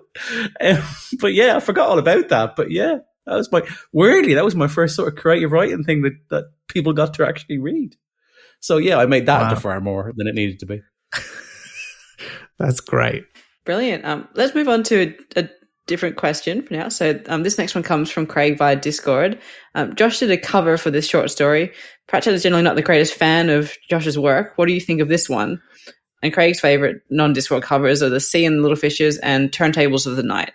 So I have not seen this cover. I think, well, you've got a copy of A Blink of the Screen there, don't you, Liz? I think if you turn to the illustration section, you will find it because it was commissioned for the original magazine story. It was printed in the background behind the text. And then it was reused for the cover of a collection of short comic fantasy called The Wizards of Odd, which was published in, I think, 1996, which was the first time this was, quote unquote, as Pratchett put it, properly published. I think he said it at the time. And it's basically Carrot's face looking at the gnomes, but Carrot's drawn, like his head is drawn as if he's a giant. He's so big. Yeah, that's the one. And then there's the little gnomes in front of him. And it's a pretty great picture. I think it actually is one of my favorites of Josh Kirby's work. Kind of give away the... It does. But it gives away the whole thing. But I guess if you're looking at the cover of the book, you don't necessarily know what story it's illustrating. So maybe that's okay. I don't know. That is a tiny dog. Always like, yeah, what's because I mean, plus, I mean, let's be honest, you don't read Terry Pratchett for the surprise ending. Like, he's never had the terrible thing they put on crime books all the time, which is the twisty twist you'll never see coming thing. Because that's not the point of reading a Terry Pratchett book. If you're just reading to find out what's in the end, I mean, it is the journey is the whole thing, really. Like, you know, I mean, I'm not saying they have satisfying endings. Of course they do. But it's not, you don't read to get to the end. You hate getting to the end because you're enjoying it too much. That's the whole point of Pratchett. Yeah. They're surprising in the way a punchline of a joke is surprising rather than, you know, oh, I never would have seen that coming. Like, it's that thing where someone once described a joke as a surprise that makes sense. That's a good punchline for a joke because you don't expect it. But then when it comes, you're like, oh, of course, what else could it have been? And that sort of recognition combined with a little bit of surprise is what makes a lot of jokes go. And I feel like his plots are like that. You get to the end and you don't go, oh, you go, oh. Yeah, it's like, you know, it's satisfying, but it's like the Cuddy moment, as we briefly sort of thing, is that's genuinely shocking because you didn't, it steps outside of the boundaries that you thought you understood of the world. What's fascinating about it is he doesn't really have characters die. It's like the classic, the Game of Thrones thing. Do you remember, you know, the first series? I mean, this is a spoiler for Game of Thrones for the next 10 seconds if anyone hasn't watched Game of Thrones and is for some reason waiting. But, you know, when a main character dies, that was quite shocking because you never see that on TV. And it is quite, and you know, and it doesn't really fit into what Pratchett does. That's why the Cuddy moment is shocking. Yeah. But on the cover, coming back to the question, I do really like it. I actually am on board with it. Maybe it's because, like, and we've talked about this before, whenever he draws Angor or someone, it's very, as a guest put it, titsy. And there isn't that in this one. Yeah. I was trying to find a way of saying that. That's, yeah. Yeah, well, you could say it. The other thing for me about this one is that, and I don't know if it's because of the scale he's drawn Carrot's face at and the fact that at this point in the book's Carrot is meant to be very young. Like, I think he's 16 or 17 years old, but he's drawn it. He's very smooth. Like, you know, there's that weird lumpiness that all of the characters have in that classic Josh Kirby cover style. And the gnomes have that in this picture, but Carrot's face doesn't. And it's a really, I don't know, I really like that picture of Carrot's face. I'd have that up in my house. Yeah, it's good. I really dig it. All right, so our next question comes from Bell via Discord. Pratchett states that Theatre of Cruelty was written to a 1,000 word limit for a free magazine. How does your process differ when writing to many constraints? So a small word limit, a tight deadline, a specific medium, compared to a less limited work. Interesting. Well, you've done a fair bit of this, Liz, because you've written a lot of short fiction. That's mostly the fiction that you've had published. Yeah, but generally they're like, it has to be less than 5,000 words or it has to be less than 3,000 words. That gives you a lot of wiggle room because I tend to start with an idea and then sort of you can mentally map out how much space you'll need to get that idea down and you can sort of filter through and go, okay, that needs more than 3,000, that needs more than 1,000. 1,000 is very tight though. Like it's difficult to get a whole thing out there, characterize, get people invested, and then resolve it without it and make it interesting as well. Because you could absolutely sketch out one of those short stories that's a moody scene or like almost a vignette, but to make a complete short story in the way that he has is very difficult. So, I mean, the question being like, how does your process differ when writing to many constraints? I guess there are always constraints when I'm writing. So it's just a matter of choosing the idea that will work to it and then putting in place measures to help you achieve that. But I mean, I had to write one that was 1,200 words and that was a challenge, but it ended up being one of my favorite ones because I had to keep distilling it down to its bare essentials. So how does it differ? It's just a lot more swearing in my brain, I think, depending on how difficult the constraints are. Yeah. How about you, Quiv? Yeah, I mean, it depends on what the constraint is and stuff, but weirdly, how you really learn about writing in constraints is, remember I said, you know, I wrote kids' TV and stuff and like a cartoon as well. Like I written an episode of Shaun the Sheep and things like that. And I got a lot of episodes of a certain cartoon that was like 11 and a half minutes long. And you basically like, you've got no wiggle room. It has to get to that time. If you go over that time, they will just say, well, we're going to have to cut some stuff. And so you need to, so you do end up becoming out. When I wrote, the sharpest I've probably ever been as a writer was when I had to go for a year writing a cartoon series where it had to hit that. And after that, it was like I'd been to the gym. Do you know what I mean? For like where I was so sharp because you had to be. Because, I mean, one of the great things, frankly, about writing books is my books are however long they need to be. Nobody's even, the next Stranger Time book is technically by a bit the longest book I've ever written. and nobody's querying it and say, they're just like, yeah, fine, if it all makes sense, and they liked it, so they left it as it was. But when you have to write something short, you're right, it does kind of get you have to be super focused because you don't have time, and you can, it's always, generally as a rule, like you were saying, like less than 1,000 word chapter in a book is quite unusual. I think in most books, certainly in mine, like occasionally, but they're usually like bridging chapters, if you like, where you're just getting something quick explained. So to do a short story in 1,000 is really demanding. The only time it's actually weirdly, because when I do the ones for the short Stranger Times podcast and stuff, I just write the story and I don't worry about the length. But the hardback of the third book, Love Will Tear Us Apart in the Stranger Times series, there's a short story in the back of that. The reason for that was they went, because it's how it's bound, we've just realized that there was like 8 pages left at the back because it comes in like blocks of 16 or whatever, how printing works. They went, have you got anything that would fit in? And that was the first time I had to go back and go, oh. And I actually went back and looked at my short stories to find out what one would fit. And interestingly, it's the one I did, which is a kind of weirdly, it's an odd sort of tribute to Pratchett in the sense that it's probably quite horror-y in the sense that there's a monster that's attacking somebody in the street. But I put footnotes in it, and I've never done that before or since, but I did it as my own little, I wanted to write one thing with footnotes because, that's the ultimate Pratchett thing. And I did have fun putting footnotes in, and it weirdly ended up being the one that fit. So I had to put a note in explaining, because you always want to go, I'm aware of what I'm doing. This is a tribute to Terry Pratchett. I'm not just ripping him off. But they are, I mean, if you can get it right, a really short thing like that is brilliant, but it's incredibly hard to do. Yeah.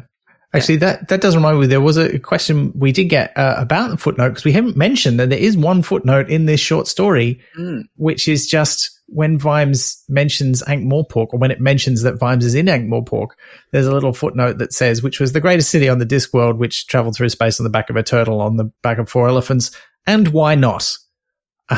And which is just a delightful way to sum up the whole thing. But we did get a question. This was one of David's other ones. Are there any other books whose setting could be neatly summed up in a footnote that ends, and why not? And I feel like it's the kind of generic one that you could say that about a lot of books. Any setting, arguably. Yeah, you could say that about Stranger Times. I think we've. Yeah, I mean, it probably hasn't got as snappy a thing as that, but genuinely what popped into my head as an author, my first thing was, I wonder if the footnotes counted in the number count of the words. Oh, in the 1,000 words. Probably is. Yeah. But because if not, that's the way you cheat the system there. Just write 1,000 word thing with like there'd be more 800 words of footnotes. But yeah, I did that in an essay once. Put a bunch of stuff in a footnote. So I really want to say this doesn't really fit in the 1,000 words I've got. I'll just stick it in the footnote and pretend it doesn't count. I did half a master's in creative writing because basically I started doing it and then I published some books and they got to the point where you had to pay someone to read your book. And I'm like, no, people pay to read my books. I'm not doing it the other way around. So I never finished it. But I remember that the hilarious thing was you had to write an essay about something and there was all the referencing, and my wife has a degree in English and stuff, and all this thing with referencing at the back of stuff. And I was like, I'm not doing this. Bullshit. I broke down what I said. So no, everything you have to reference. She eventually took it off me because she got so annoyed, because she's a very exact person with these things. She used to be an editor. And she went and she actually took it off me and she ended up putting all the notes in at the back because whatever it was made me so angry. It was like, what do you care where I got this stuff from? I've said it if it's important, I told you. Yeah. Look, speaking of someone who's gone back to university after 20 years and who didn't finish a degree the first time around, I am finding a lot of that stuff quite a challenge. But I also have a little streak of what your wife has. I'm quite particular about these things, so I'm like trying to do it right. Well, we've got a few more questions from Belle via Discord, so I'm going to distill 2 into 1, which just means I'm going to ask them one after the other and we'll answer them together. So one is, if you were to write a short story set in the universe of another author, what would you choose? And the other one is, any recommendations for short stories, either individuals or collections? Ooh. Would you write a Discworld short story if you got asked, Queeve? Would that be a dream job, or would you be too intimidated to try?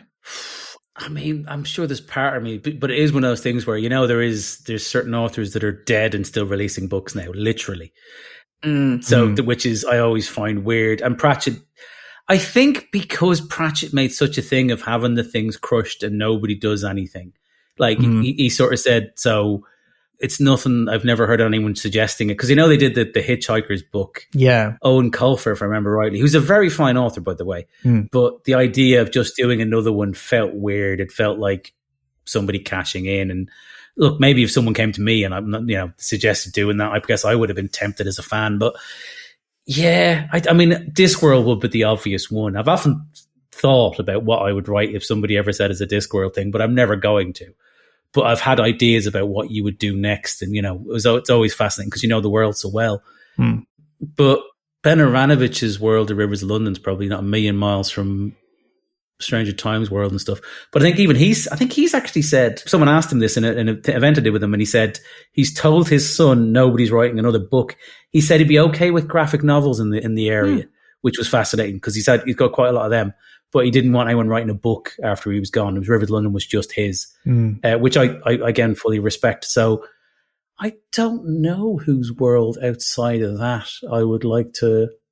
Chris Brookmeyer's work I love. I'd definitely write a short story with Parlebane, his journalist detective guy. That'd probably be the one I'd say, just because he hasn't actively said he doesn't want someone to. So whereas obviously my two first choices both said they don't want it. So I guess him then, that would be my answer. Yeah, I think it's difficult because if it's a single author, you kind of feel like you have to emulate the tone and the style of a particular person's writing. And it feels weird. It's weird. It's like putting on somebody else's clothes. And even if you've got their permission, sometimes it doesn't feel right. I would rather write for a world that was a group's creation that lots of people have worked on. Like I would kill to write a Doctor Who thing that was official. I would love it. I'm a big Doctor Who nerd. I think that would be great. And it's the one that I know best. So I think for me, that would be it. But that doesn't belong to a particular author. And so I wouldn't feel weird about it. And I think also it's different writing fan fiction than it is writing as a professional as well. I've written plenty of fan fiction. I never wrote any Discworld fan fiction, but I did write like Doctor Who fan fiction and Red Dwarf fan fiction when I was starting out trying to write fiction myself. And that felt fine because, more than one person worked on those things, and that felt like an invitation that it could belong to more than one person. But I'd still feel differently writing about it in a professional context as a professional writer than I would as a fan doing something just for fun for myself and other fans. Yeah. For me, I think it'd have to be the place that Stephen King made up, Maine. I'm joking. It feels that way sometimes. It's like the American Tasmania. It's just someplace somebody made. Yeah, it's not real, right? Like, devil's in it? Yeah. Oh, yeah. Can I change my answer to Tasmania? I'd like to write something in Tasmania, please. All right. What a very specific beef I'm going to have after this. No. Queeve, if you want to get into Tasmania more, you should watch Deadlock if you haven't seen it already. It's an Australian comedy crime drama, which is set in a small town in Tasmania. Oh. Not a real small town in Tasmania, a fictional one, but it does feel like Tasmania. No, there's no such thing. Cool. I will check it out. But I think as a writer, I don't think I could write in another writer's world. I'd be too. It's just not how. I don't think I could do it. I'd have to do it in a very self-aware, in the text way. So, it'd be a story typical of one of mine that's for some reason transported into an Enid Blyton setting, or some reason transported into an Agatha Christie setting. But the fact that it's there would have to form part of the story, because I just don't think I could do it. I don't, as in not ethically. I just don't think my brain would be able to do it. Yeah, I think we said, if I was doing something, I genuinely would have to be able to. Can I write something in your world with my voice? So it would end up being a weird sort of offshoot of your world, where I pick out a weird little thing. Which is how your brain works. Like I remember I did years ago, I did a ghost tour of Manchester because I said my series is set in Manchester, and I think it was when the first book had been written, but I got a guy who does the ghost tours of Manchester. I God love him. It was 3:00 on a Tuesday, and it was my birthday, bizarrely. And he's like, "Oh, how are you guys all free at 3:00 on a Tuesday?" I was like, "Oh, I didn't tell you this. The other 11 guys are all stand-up comedians because we're all free at 3:00 on a Tuesday." And he was like, "So the entire tour is stand-up comedians?" He's like, yeah, you just see his face go, oh, God, no. This is his worst nightmare. But he was, and I said I was basically looking for ideas for things for Stranger Times short stories and stuff. And he said, oh, what kind of stuff in particular? And I went, don't bother showing me anything. Literally, the bits that will spark stuff in my head, you will never, it just will never occur to you that will be it. Because the whole point is it'll go off on a weird offshoot. So I think if I was doing something in somebody else's world, it would again be a weird offshoot, like taking a the old Rosencrantz and Guildenstern is Dead. You know, that play that, it was Stoppard. But he wrote based on two guys who disappear in Hamlet, who get killed on the way to a thing. Yeah. So I think that's the kind of thing, because otherwise, like you're saying, because it's a weird thing where, and I don't like it. There are authors who have ghost writers and stuff. It happens quite a lot now, which is like, there's one that people know about, but there's a lot of people don't know about. I got approached to ghostwrite somebody's book, which I didn't, because barring else, you sort of went, if you read my stuff, say what you want about it. People love it or hate it, but it's freaking distinctive. Yeah. The idea that like my voice would make because you went, well, it's set in Ireland. And I went, yeah, I don't think the setting's going to be the problem, mate. I think it's the fact that I am never writing your Jack Reacher knockoff. Like, that's just not something that I'd ever. Yeah. It's not the way my brain works. It like literally would just squirm away and start doing other things. So yeah, I think with someone else's permission, if they invited you in and were enjoying the fact that you were doing something different. Just quickly, by the way, because you mentioned fan fiction, I did the event with Ben Aranovich earlier this year, which is great. But this woman asked the question, said, Ben, you've had I looked up your fan fiction for your work and you've had hundreds of stories. Queeve, you have none. And I remember sitting on stage, oh God, now I'm going to have to assume a name and write my own fan fiction so I don't look bad in this. All right. I've got some offshoots and some crap I'm sure he read. I could probably just stick that out as fan fiction. It's like, yeah. The last thing I'll say about this, though, I think the other thing, though, is that sometimes it's more fun to do your own version of someone else's world. Like, it's not like you don't try and write, for example, you wouldn't try and write the Discworld, but you go, what would my version of a comedy fantasy universe be? Or doing an explicit parody. Like, it's very fun to write like your own kind of weird, fun version of Star Trek or a superhero team or something like that. And it recognizably riffs on the official thing, but it's not the official thing and it can go off in its own direction. I think that can be more fun than working in someone else's universe. Yeah. Recommendations for short stories, either individual short stories or collections. There's a Sherlock Holmes reference in this, so I'm going to recommend, and we've mentioned the author already, so I am going to mention a couple of Neil Gaiman short stories that are about Sherlock Holmes. So there's the famous one that he won the award for, which is A Study in Emerald. It's in a collection called Shadows Over Baker Street, kind of like a mashup of Sherlock Holmes and Cthulhu mythos kind of stuff. But there's another one which is about beekeeping that appears in a short story collection called A Study in Sherlock. That's also really good. And that is writing in another author's world. So there you go. I feel like I've tied all the questions in together. Beautifully done. But would have been better if I'd remembered the name of the actual story. But I'll put it in the episode notes. I remember Harlan Ellison's short stories. I loved them when I think I got a collection of short stories, which was Dangerous Visions. He asked a lot of other authors to write short stories that they didn't think they could write somewhere else. And there's all these different things in it that are quite interesting. There's a couple of them that, shall we say, probably wouldn't be published now, and one in particular I can think of. But the whole point was they were out there sort of things. And then I started from there getting into Harlan Ellison's work in particular. And there was a book called Angry Candy, which was short stories he wrote when basically he had a year where like 3 or 4 people he was friends with, their family members had died. And it was all his thing about coping with death and grief and stuff. And I can remember as a kid finding them, got like a 14-year-old kid considering death, which is, almost impossible because at that age it just doesn't as a concept. But I remember his being very evocative. And he was a man who was much more known for short stories. Again, like you were saying with Philip K. Dick, I think Ellison was much more known for short stories than he was for novels and stuff. I know he wrote a load of them, but short stories was probably where he excelled.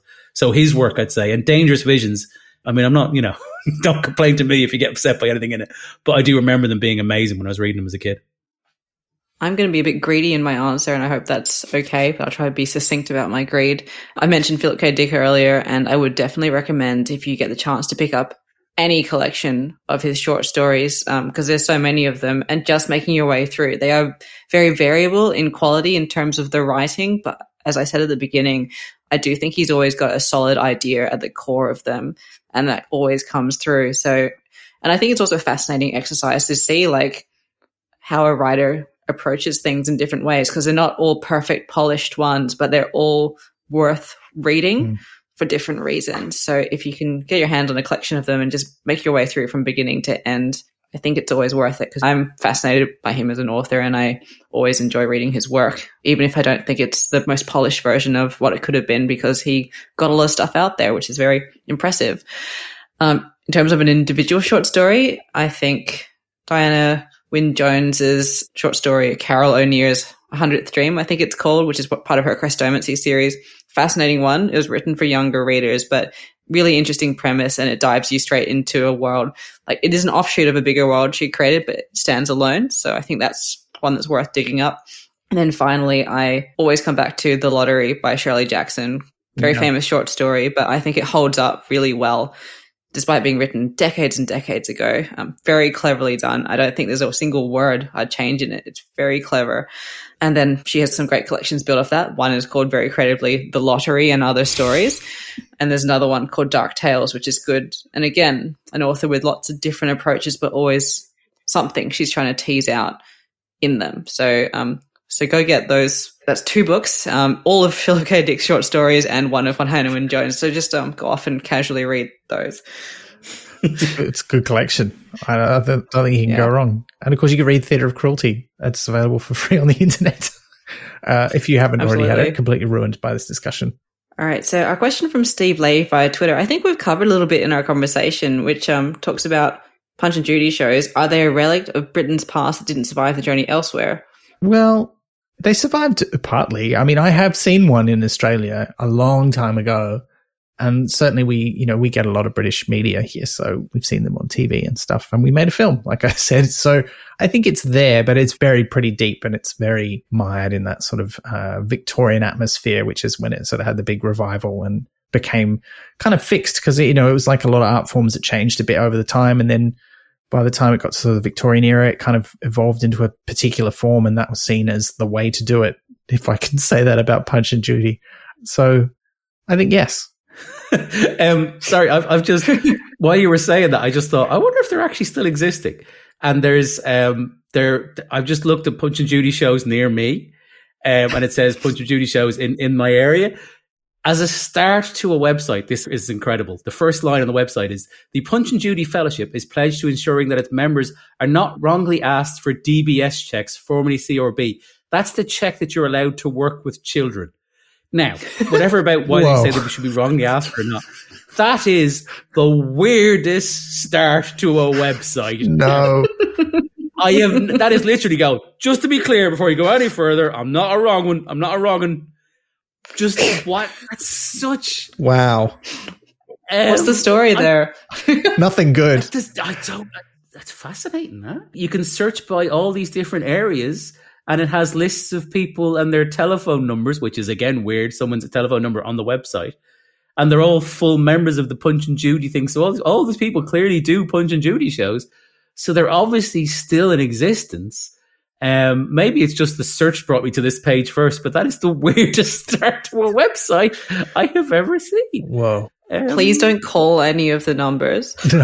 No. I mean, it'd be very expensive if we did it.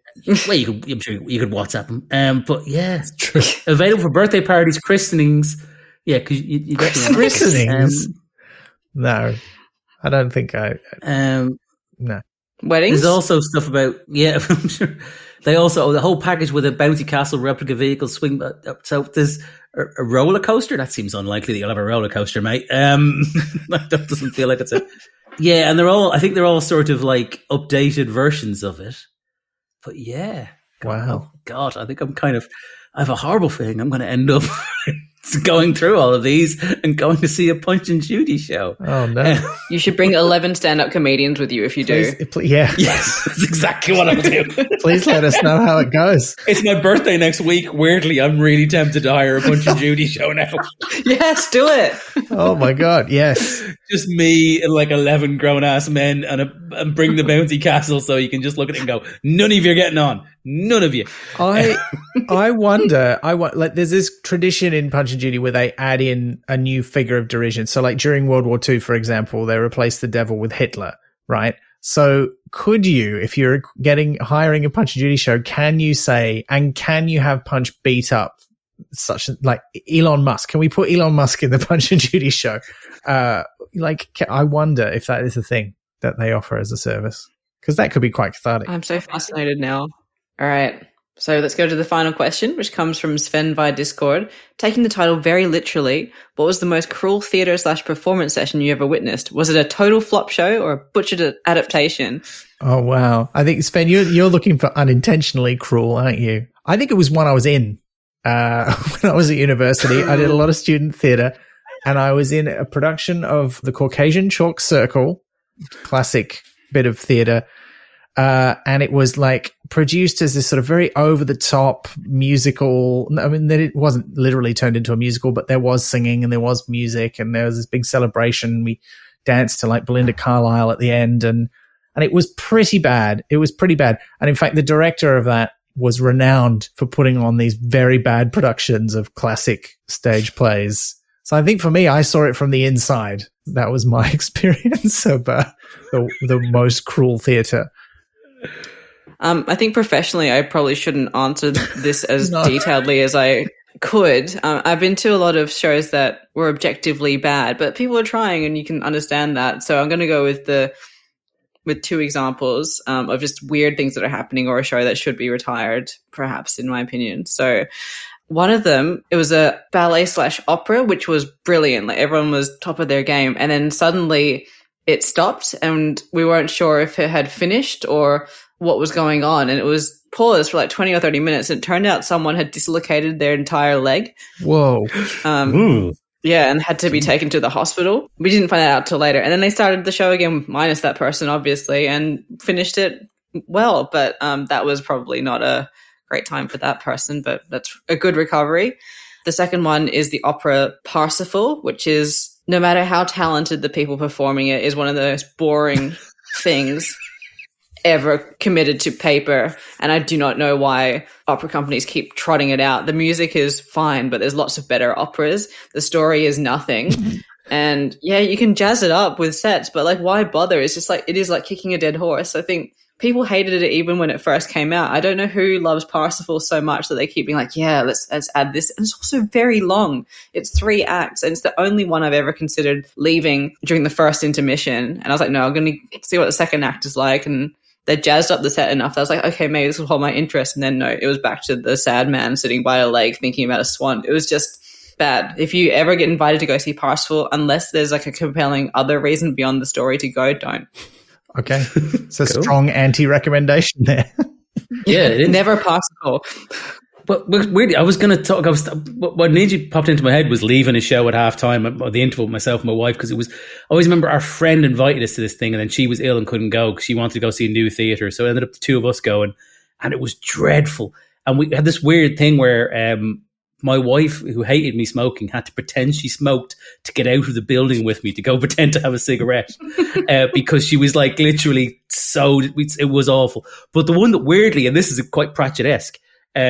As I said, but Pratchett thing, I did a thing, myself and a friend of mine, Gary Delaney, is my oldest mate in comedy. We came up with our own panel show, which is, you probably get them in Australia. You know what a panel show is, like Mock the Week and all. You have some idea what they are over there, because Americans never get it. But we had Panel Beaters, which was our version of a panel show that we did, and we were doing it as a podcast. Great name. Well, thank you. The thing I came up with, again, this is very Pratchett-esque, is as a judge, we had death. We had my mate Rob playing the Grim Reaper, and he was the judge of the whole panel thing. And it sort of gave it a different spin where it was death judging stuff, and it became quite sort of fun, and people were sort of pushing the boundaries. And we started doing it with, there's a guy, Jason Manford, who's a quite well-known comic in Britain, and he's a good mate of ours. We started developing it with him. And the idea was he was presenting it and Death was the judge. And then we did it in the Leicester Comedy Festival. So there's like 3 comics, Death, Jason Manford. We're doing it in quite a big room in Leicester. We did it twice in a day. In the second show, a person on the front row basically keeled over. That's what reminded me when you said about something having to actually stop the show. And they just sort of collapsed in the thing. And they had to stop the show and go, ooh. And the thing is, they were fine. It was all that they took them away. Apparently, this was an ongoing medical thing where, bizarrely, I think their partner said, "Oh yeah, this has happened to the show before." And you're like, "Why do you sit in the front row?" Like, that's just such a weird. We were going, but so thankfully they were okay. But we didn't know that at the time though. And I was at the back because I was like producing it. And my mate Rob is literally holding a scythe dressed as the Grim Reaper. Oh, no. And the guy has fallen over in the front row and collapsed on the ground. And as a comic, if something happens when you're on stage, every instinct you have is to say something because you're trying to control the environment. You're literally programmed to do it. If something happens, you react to it. You don't just stop. Mm-hmm. So he was there, and I just always remember he was standing there, and I could see, like, when they were dealing with him, sort of, and I literally just ran up half the room and just pointed and went, "Get off! Get off!" Because it was like, there is nothing you can do here. Like, get off! And it was like literally. And then thankfully we found out the guy was, Jason Manford is a masterful comedian where he managed to relax the whole audience, explain that everything was fine. And then we were actually, then we could do a joke with death because the room got that everything was okay. Yeah. But at the moment we just had this horrible image of like him saying anything. We're going, for the love of God! No. That's amazing.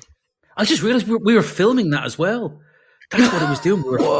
We were filming it. So it would have been even amazing piece of television, but yeah. Oh wow, wow. Well, I don't think we can top that, Liz. No, absolutely. I think it might be time to go. Queen, thank you so much for coming on the show. What a delight! Oh, it's been a delight. To us, every other podcast I go on, I spend far too long talking about Terry Pratchett. This is the first one where it's actually paid dividends. It's the point. It's the point. Well, look, thank you. Look, I appreciate you coming on to talk about Terry Pratchett when at the top of the show you mentioned you're sick of people reviewing your books and telling everyone how they like Terry Pratchett. But we should plug your books. Like, obviously there's the Stranger Times series, the main series that people say is probably for Pratchett fans. And the third one came out earlier this year and is coming out in paperback in October. That's Love Will Tear Us Apart. Yeah, that's coming out in like the UK in paperback in October, and it's coming out in Germany probably around that time as well, I think, in hardback. And then the fourth one, Relight My Fire, comes out in the UK and Ireland and stuff at the end of January, which I'm really excited about because it's probably my favourite one of them. Oh, so yeah, and then the other books are the Bunny McGarry books, which are sort of crime, but again with my voice, so it ends up being sort of, it's not conventional crime, let's put it that way. Yeah, and there's like 8 of those, isn't there? Oh God, no! There's literally, if any writers listening, I'm sure there's quite a few. If you take nothing else away, never give your series a number in the title. I called it the Dublin Trilogy, then realized the third book was actually going to need a prequel, and then it's because it was too. And then I went, well, I've already broken the prequel. So I already have 4. So now we're on to book 7 of the Dublin Trilogy, which is actually better because when you're at 4 and 5, you get the emails, people go, and you know what a trilogy is, right? When you get to 7, they go, okay. And we've just like leaned into it and called it the increasingly inaccurate. So there's like 7 of them. There's the 4th McGarry Stateside book, which is a spin-off of them. And there's like 2. I've written spin-offs of a spin-off with 2 side characters. When I got stuck at home when I was supposed to be going to Mexico and then COVID stopped us going on holiday. So I ended up writing a book for a couple of months instead. So like I've done everything you shouldn't do, or I've just randomly written stuff in the same world. But people are like, they need a map to figure out where all the books go. So yeah. Great. And if people want to listen to you rather than read your words, the Stranger Times podcast is a whole thing. And you've got something special coming up for Halloween if people are listening to this around the time it's released. Yes, hopefully. I haven't figured it out yet, but I think I'm going to do a live short story read of a short story that I've never been anywhere before. And I think I'm going to do it live. So it'll be like a Facebook thing, YouTube, Facebook, I'm guessing. But basically, yeah, just follow me on YouTube or Facebook. Like, look up Queen McDonald, CAIMH, because no one can spell it. And there'll be loads of stuff there. And I think I'm going to do that. I may live to regret this idea, but I just had the idea of doing it as a live. The only reason I'm doing this short story is because Top Tip, it has almost no dialogue, so I don't have to do voices. Because that's the bit I draw the line at, because I'm not good at that. I've got a brilliant narrator who does the books for us for a thing. So yeah, we'll be doing that around Halloween, and just having some fun stuff. And then there'll be a new series of the short stories coming out in December, January. I'm guessing there'll be about 4 or 5 more. Great. We'll stick links to all of those things in our episode notes. But thanks once again for coming on the show. It's been such a pleasure. It's been a blast. It's been a delight. Thanks for having me. It's ridiculous that we've been talking for this long and I've enjoyed it this much. No, it's been a delight. Thank you so much for having me. All right. And so for the next episode, Ben, do you want to tell us where we're heading to next? Well, I don't want to be too judgmental about it, Liz, but it's time for us to end the Science of Discworld series. We're going to read the Science of Discworld 4 Judgment Day. I mean, wasn't that the title of Science of Discworld 3 podcast for us? Yeah, well, Yeah, I feel, you know what? I feel I've missed a trick by not doing that in some sort of Arnold Schwarzenegger impression, but I'm not going to do that. That would be hacky. But yes, that's going to be our episode for October, and I'm really looking forward to it. We're probably going to have 2 very special guests. But you should send your questions in to us using the hashtag PratChat71. And of course, if you want to send in any questions or answers to questions that we asked during this episode, send them in with the hashtag PratChat70. We're nearly, when we said 6-ish years, Liz, we're nearly at 6. Yeah, well, it's going to be more than ish. Like, it's going to be a few. I think we started with 5-ish, in fact, but it's good. Yeah, we revised it. Yeah, we did the maths. And of course, thank you, listener, for listening to Prat Chat. We wouldn't be doing this without you. It would be entirely pointless. So thank you for listening. Thank you for spreading the word and letting other people know that the show is on, which is a great way you can support the show. And thank you, of course, to all of our subscribers who make it possible for us to make the show without having to sell our soul to a Punch and Judy man and perform like a horrible puppet. And so until next time, remember, that's not the way to do it. You've been listening to Prat Chat, the monthly Terry Pratchett Book Club podcast with Prat Chatters Elizabeth Flux, Ben McKenzie, that's me, and guest Queeve McDonald. Prat Chat is produced and edited by me, with music by David Ashton. We're on Twitter, Mastodon, Instagram, Blue Sky, and Facebook, and you can listen to past episodes and support the production of new ones via pratchatpodcast.com. Join the conversation for this episode using the hashtag PratChat70. And yes, I know it's Caymans, not Gaymans. Prat Chat is brought to you by Splendid Chaps Productions. We make entertainment for your ears, like the Doctor Who podcast Splendid Chaps and time travel comedy series Night Terrace. To find out more, visit splendidchaps.com.